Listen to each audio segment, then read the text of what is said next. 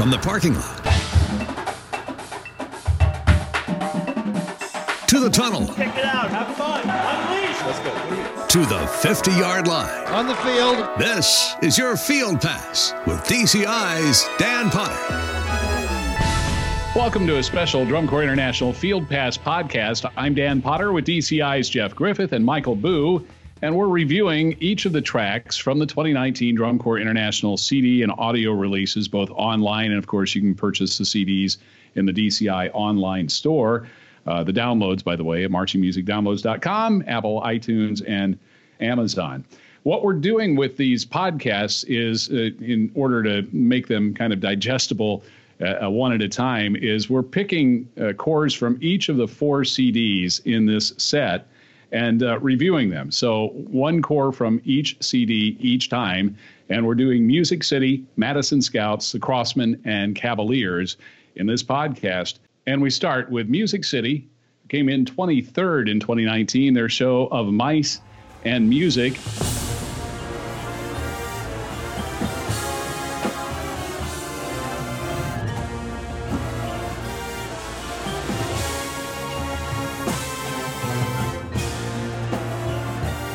A lot of Robert W. Smith in this show.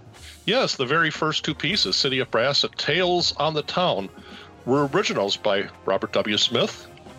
And then we got some stuff that we had been exposed to before. Well, not necessarily the individual piece, but Plymouth Hoedown by Paul Hart was from the Concerto for Guitar and Jazz Orchestra. Paul Hart being the same person who wrote Madison Scouts Remembrance in 2005, and they also brought it back for their own alumni corps. And then in 1988, the year they won, with the opener of Concerto for Guitar and Jazz Orchestra by Paul Hart. And then, of course, everybody knows John Lennon's Imagine. But not everybody knows Robert W. Smith's arrangement of John Lennon, which, guys, I thought was spectacular.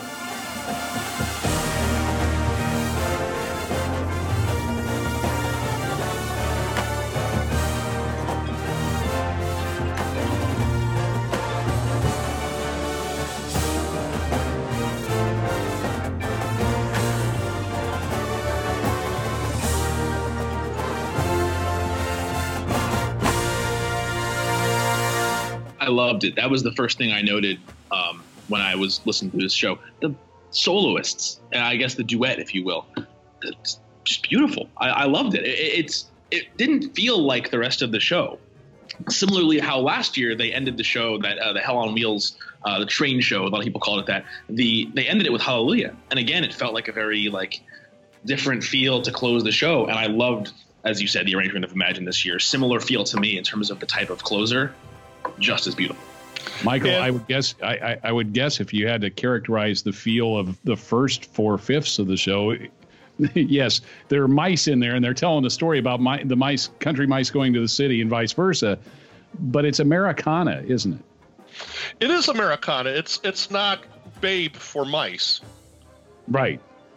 It was more like, almost like when Bluecoats did their Parade Across the America show. It was almost in that sense that I don't know how they took mice and made it, as you pointed out, Americana. And frankly, I never connected with that Americana theme till you just mentioned it right now. But that did I? Yeah. How do you respond to that, Jeff? When you hear that, does that give you a different impression of the show? It does, because I wouldn't have called the show cheesy or simplistic, but it's definitely lighthearted and playful, similarly to how 2018 was for them. Well, being that, it would be okay to call it cheesy, being that it was mice, but sure. And the cheese on the rifles and whatnot. So it had some cheese to it, but it didn't necessarily. I wouldn't call it hokey. I wouldn't call it, anything of that sort. But lighthearted, playful, kind of charming, like Seattle Cascades, as we mentioned in the last episode, but not the same kind of charming. Like I guess lighthearted is really the term I keep going back to. But that extra layer does make it feel a little more intellectual. Maybe it didn't come across to me personally, but now that you mention that, I see that as more of a layer to the message they're trying to portray. I'm not freaked out, but I'm kind of Well, go ahead and say it, Michael. You can't believe that I had an insight that was so profound. That's what it is. You're just shocked. Go off. Well, I wasn't going to put it quite that nicely, but no, I'm really quite flabbergasted because that single word, Americana, gives me a whole other impression in reflecting upon the show, which I never picked up on during the season. Mm-hmm. I think because I was always looking to see what are the mice going to do next. Exactly. Yeah, it felt and maybe that's something that occurs to you when you listen to this show as opposed to watching it. Sure. I'm just overwhelmed that single word gives me an entirely new perspective on a show that I thought I knew.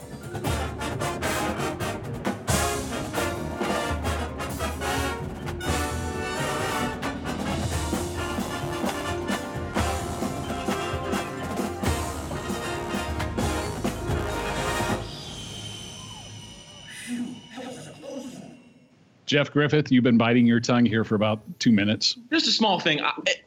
Music City to me has felt like what for maybe 3 or 4 years the Academy was trying to do, which was that playful, very accessible, very with the hair show. Exactly, that's the HARE show. That show felt like this to me, and that show had some deeper meanings to it. And this one, I never made those connections. But it felt like by a hair Academy's 2017 show, because like you said, I wasn't when Music City came on the field, similarly to when the Academy came on the field, I wasn't watching the show I wasn't trying to think about the concept because it felt kind of like accessible to me, and it felt more like Mike said, I was just watching mice. So what are the mice going to do next? Similarly to how in 17 with the Academy, it was, all right, what are these rabbits going to do? What's going to happen with the rabbits and the hunters? And it just felt like a simple, entertaining show. But again, I have to say that this insight Dan has made, it does make me rethink kind of how I watch Music City. I wish I could go back and have seen it live again with that in mind. But certainly, regardless of how you slice it, I mean, even without thinking of it that way, I still enjoyed it. It was entertaining. It was fun. And the music, as we're talking about here, and we've mentioned before at the beginning of this part of the podcast, very fun selections. And Imagine to me was the highlight.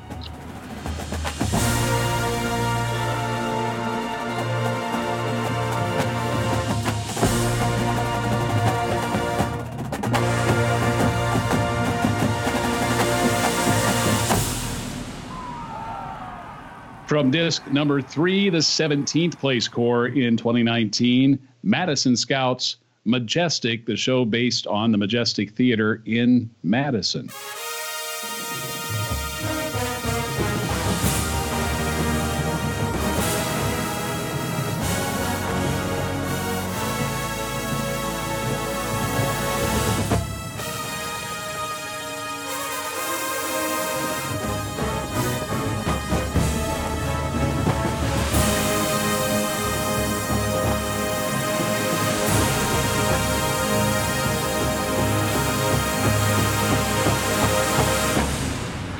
Madison Scouts are an interesting piece of this whole top 25 puzzle, because I think we'd all sit here and look at Madison Scouts season and say, well, competitively speaking, this wasn't exactly a standout year. But I think generally speaking, they really won over the fans. I saw a lot of support for this show on social media. I mean, a lot of strong reactions from audiences. They got like 3 or 4 standing ovations in Allentown. I think people really enjoyed the pure musical moments the show offered, even if like the competitive success didn't always match that. I think, and in a way, we all talk about that's the goal, right? So I think, you look at scores, you look at audience reactions, they both kind of tell different stories. And I think at the very least, if the scores weren't there, people were always eating this show up. And it's interesting because I think a lot of people in a way resonated with the fact that it was kind of pure drum corps. I mean, it wasn't that it was completely unamplified and completely, like rigid uniforms, and it wasn't like a show straight out of the 1970s or 80s, but it had that throwback feel to it with the uniforms, the music selections, a lot of the arrangements that were very Madison Scout. What's interesting is talking to some of their design team heading into 2020, it sounds like what they want to do is kind of push things forward into a new era while still honoring that. So it'll be interesting to see what they do with that. But getting back to 2019, musically speaking, to me, one voice. When I saw their repertoire and One Voice by Barry Manilow was on that, I couldn't wait.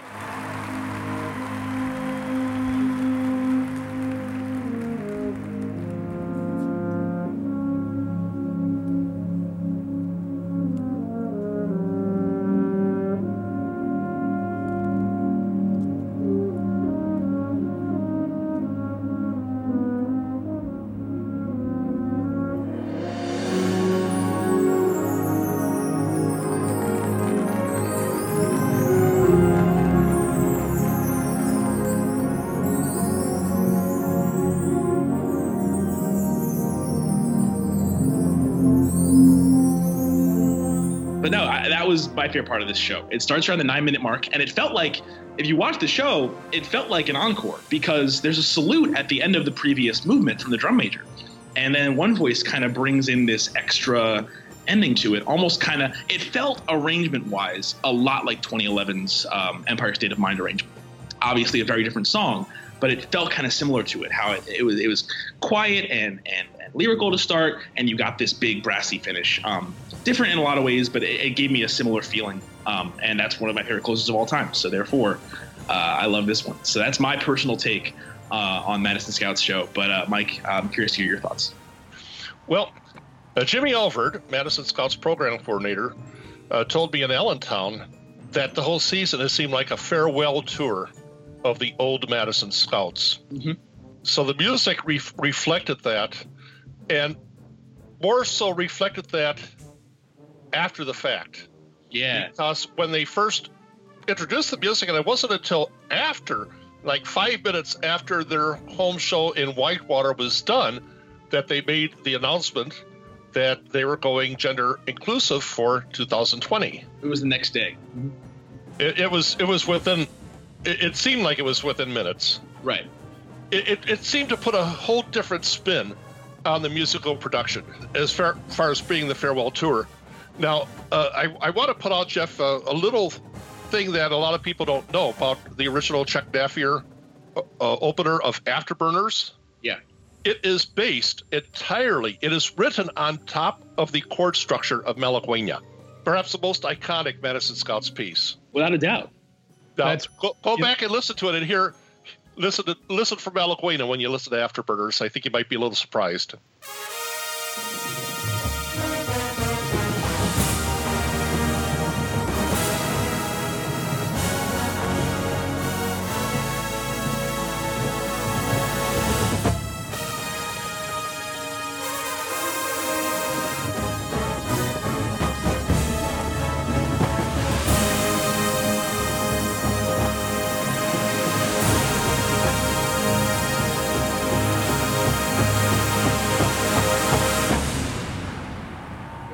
It's funny that you bring that up because that impact, that initial opening chord of their show harkens back to 1975 and Slaughter on 10th Avenue.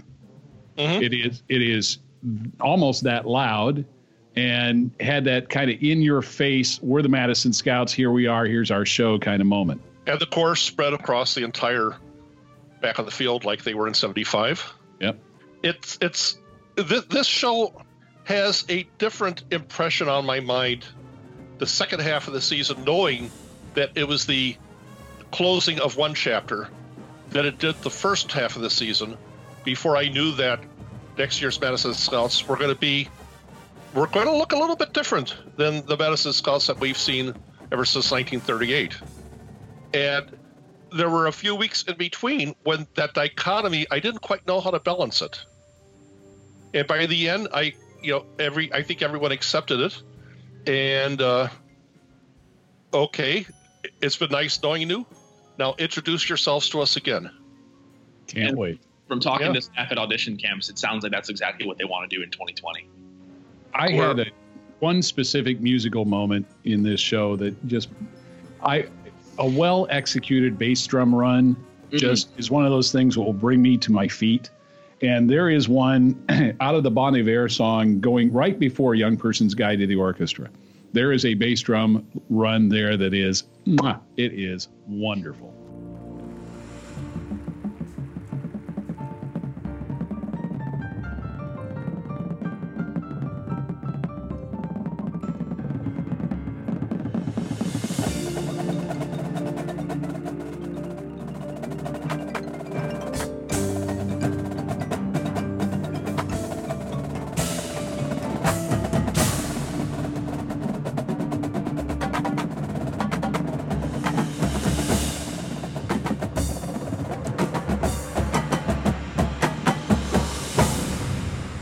Okay, let's move to disc number 2 and the 11th place score from 2019. Crossman, their show Valkyrie. So much to say about this show, and they come out showing their brass talents within the first few seconds when they get in that wedge Just amazing.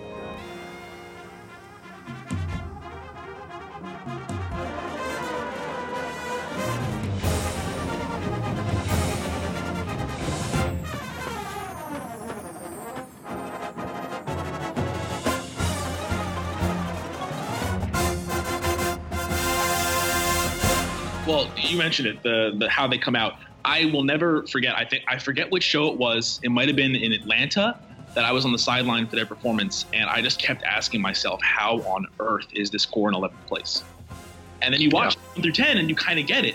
But goodness gracious, I can't remember an 11th place score that was this entertaining, this talented, across the board, this much just fun to watch for 12 minutes. This show was tons of fun, especially musically. I mean, there was a lot of exciting visual moments, good use of props, great use of breaking the fourth wall. They had the drum major as this Queen of the Valkyries character. All great visual moments. But the music to me was just so fun and exciting. There were moments where I was getting the same kind of energy as like a Downside Up, as that kind of just rocking out kind of feel to it. And they had, in the design, they had intent to make this similarly to Phantom Regiment about a strong female character concept, which is, what the Valkyrie really stands for. But talking to some designers, they really just wanted this to be a fun show, and it was both. And the moment that really struck me is just the closer. And I know I keep mentioning closers, but they kind of bring back themes from Immigrant Song and Ride of the Valkyries, and again have a very impressive triple-tonguing moment that harkens back to kind of the opener, similar kind of just, wow, this brass line can play. But there's this 9-second moment, maybe 10 seconds, and they come out of that stomp, clap thing they're doing, that Viking chant kind of thing, and they hit this unison note, and they add on one interval, and then they punch out the full chord. And goodness gracious, I could not help but just lose it whenever I heard that. I still do it. I was in my cubicle today listening to this, and I'm like, let's go when I heard that chord. I love that moment, and then they bring it home. Just pure drum corps energy from start to finish. Love this show.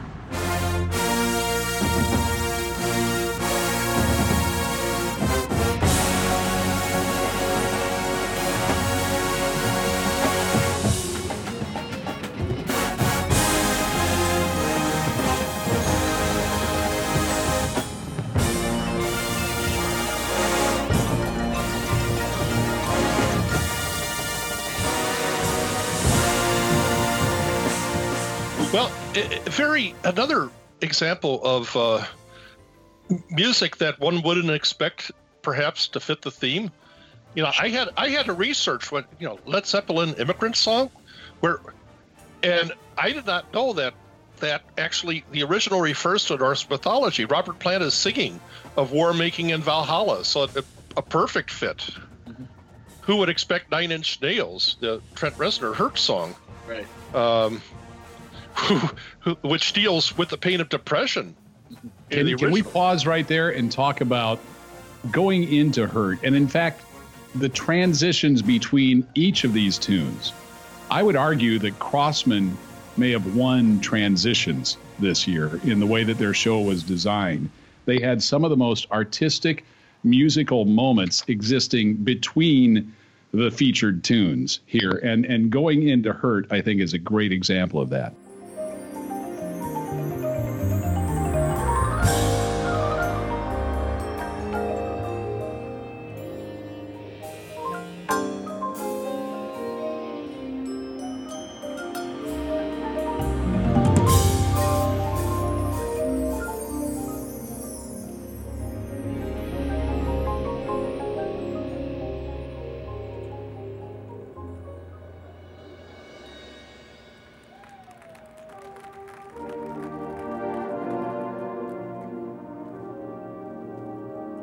Well, I would argue that there were no transitions in Crossman's show. Okay, but I take your point. Yeah, it was a continuous arc. Yeah, and what we typically would think of a transitional phrase was just as important as what came before and what came after. It was not a bridge material. It was just as important as the source music. Agreed. Which was kind of fascinating. And Jeff, you mentioned Lydia Marshall, their drum major. Yeah. I know we're talking audio here, and the only reason I paused to mention her is that whole stomp, stomp, clap, if it isn't for her buy-in and her enthusiasm, the crowd doesn't come along in that moment. But every single time she got them to come along and be part of the show. Now, Andrew Markworth, who writes the book, told me that stomp, stomp, clap, which people, understandably, when you hear that, you think of "We Will Rock You," but that was their version of a Maori haka. Yeah. Yeah. But Viking ritual clapping, which I haven't found anything that the Vikings ritually clapped much, but they wanted that Maori haka effect, and they just transferred it over to a Viking type theme. Now, one of the reasons you had mentioned about the transitionary material, and I think one of the reasons that worked is something that Andrew Markworth, the brass arranger, told me: we're always presenting different feelings, but always aggressive in different ways. So the 9 Inch Nails ballad was still assertive. Everything the drum major did, everything was very assertive and very oomph, very punch in the gut. What did you think of the 9-person bass trombone section? Oh, that have you ever heard it sound like that before? No, never. But it fit perfectly. Again, it was one of those kind of like almost like the soundscape of it, like the feeling of that sound texture was just perfect for the kind of energy that we're trying to create. I love that sound. Yeah, I didn't know that you could put 9 bass trombones on the field in harmony and not end up with mud, but it was very clear. It was an amazing effect because it was so unexpected instrumentation-wise.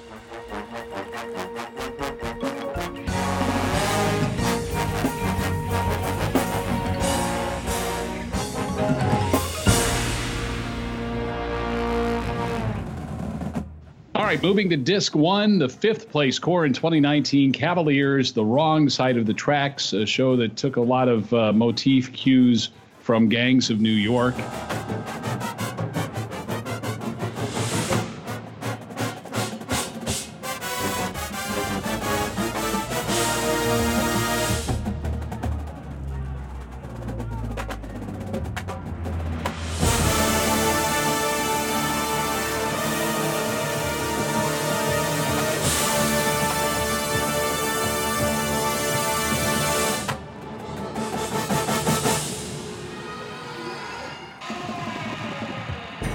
If you listen for anything on this audio recording of the Cavaliers, Mike mentioned it. Listen for this brass line.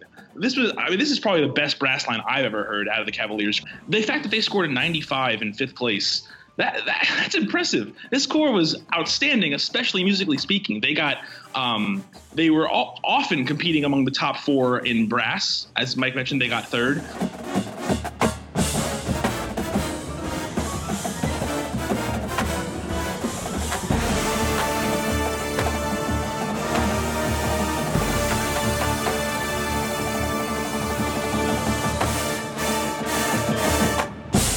Let's talk a little bit about the music. And hopefully, Michael, you can cue us into a couple of these pieces, because I really don't know anything about, for instance, Gorgon by Christopher Rouse. Well, we heard Gorgon at 3 different times in the show.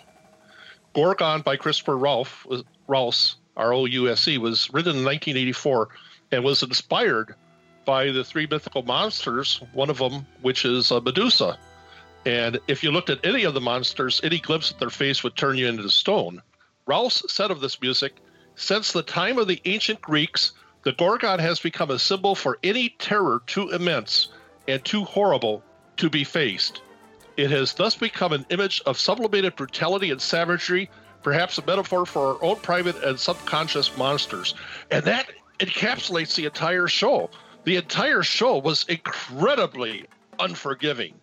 The entire show was about these, the road to perdition and the gangster type, although it wasn't a gangster show. But this Great Depression tale of revenge against the mobster who murdered the family. And the whole show was vengeance. There was nothing There was no feminine side to the show. It was all just aggressive.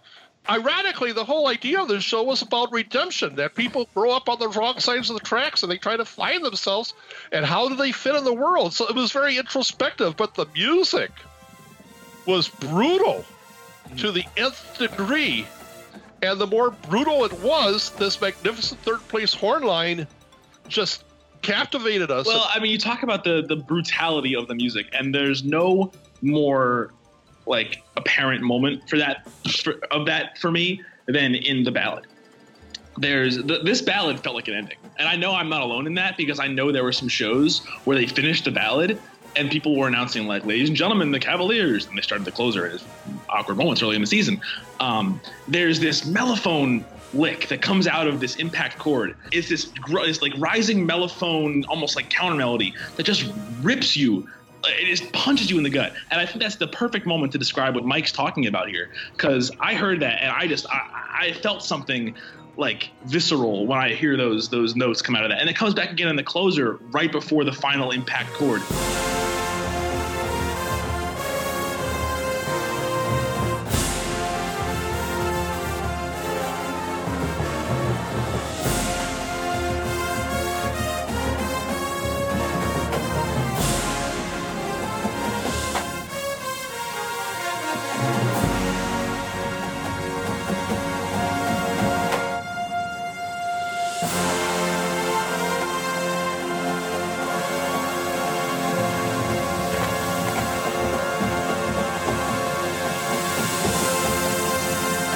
That to me was like the musical passage of this show that I'll remember. That ballad was the cathedral from The Road to Perdition. Bingo, exactly. That was before the recap of Gorgon for the third time. Yes. And some of the neat musical effects. Do you remember the trombones doing the Doppler effect as the train passed by? Right. Well, I noticed this at the very, very end of this track. As the audience is applauding and as the final chord has died out, you can hear the train fading away into the distance. And I had no idea, and maybe they didn't put that in until the very end of the season, but I had not heard that, and it's haunting. Yeah, it's really cool because it's the ending of that show. And this is really driven by the percussion, I feel like, is so just like it just keeps pushing you, because the percussion is just playing double shots on their drums just over and over again on the eighth note, and it feels like it's just chugging down the track, and then it soars away, and you hear that horn that into the distance, and that's perfect, because the percussion there really, I feel like, makes that horn moment you're talking about just so much more fluid, because it's almost like, again, you're hearing the train coming, gone.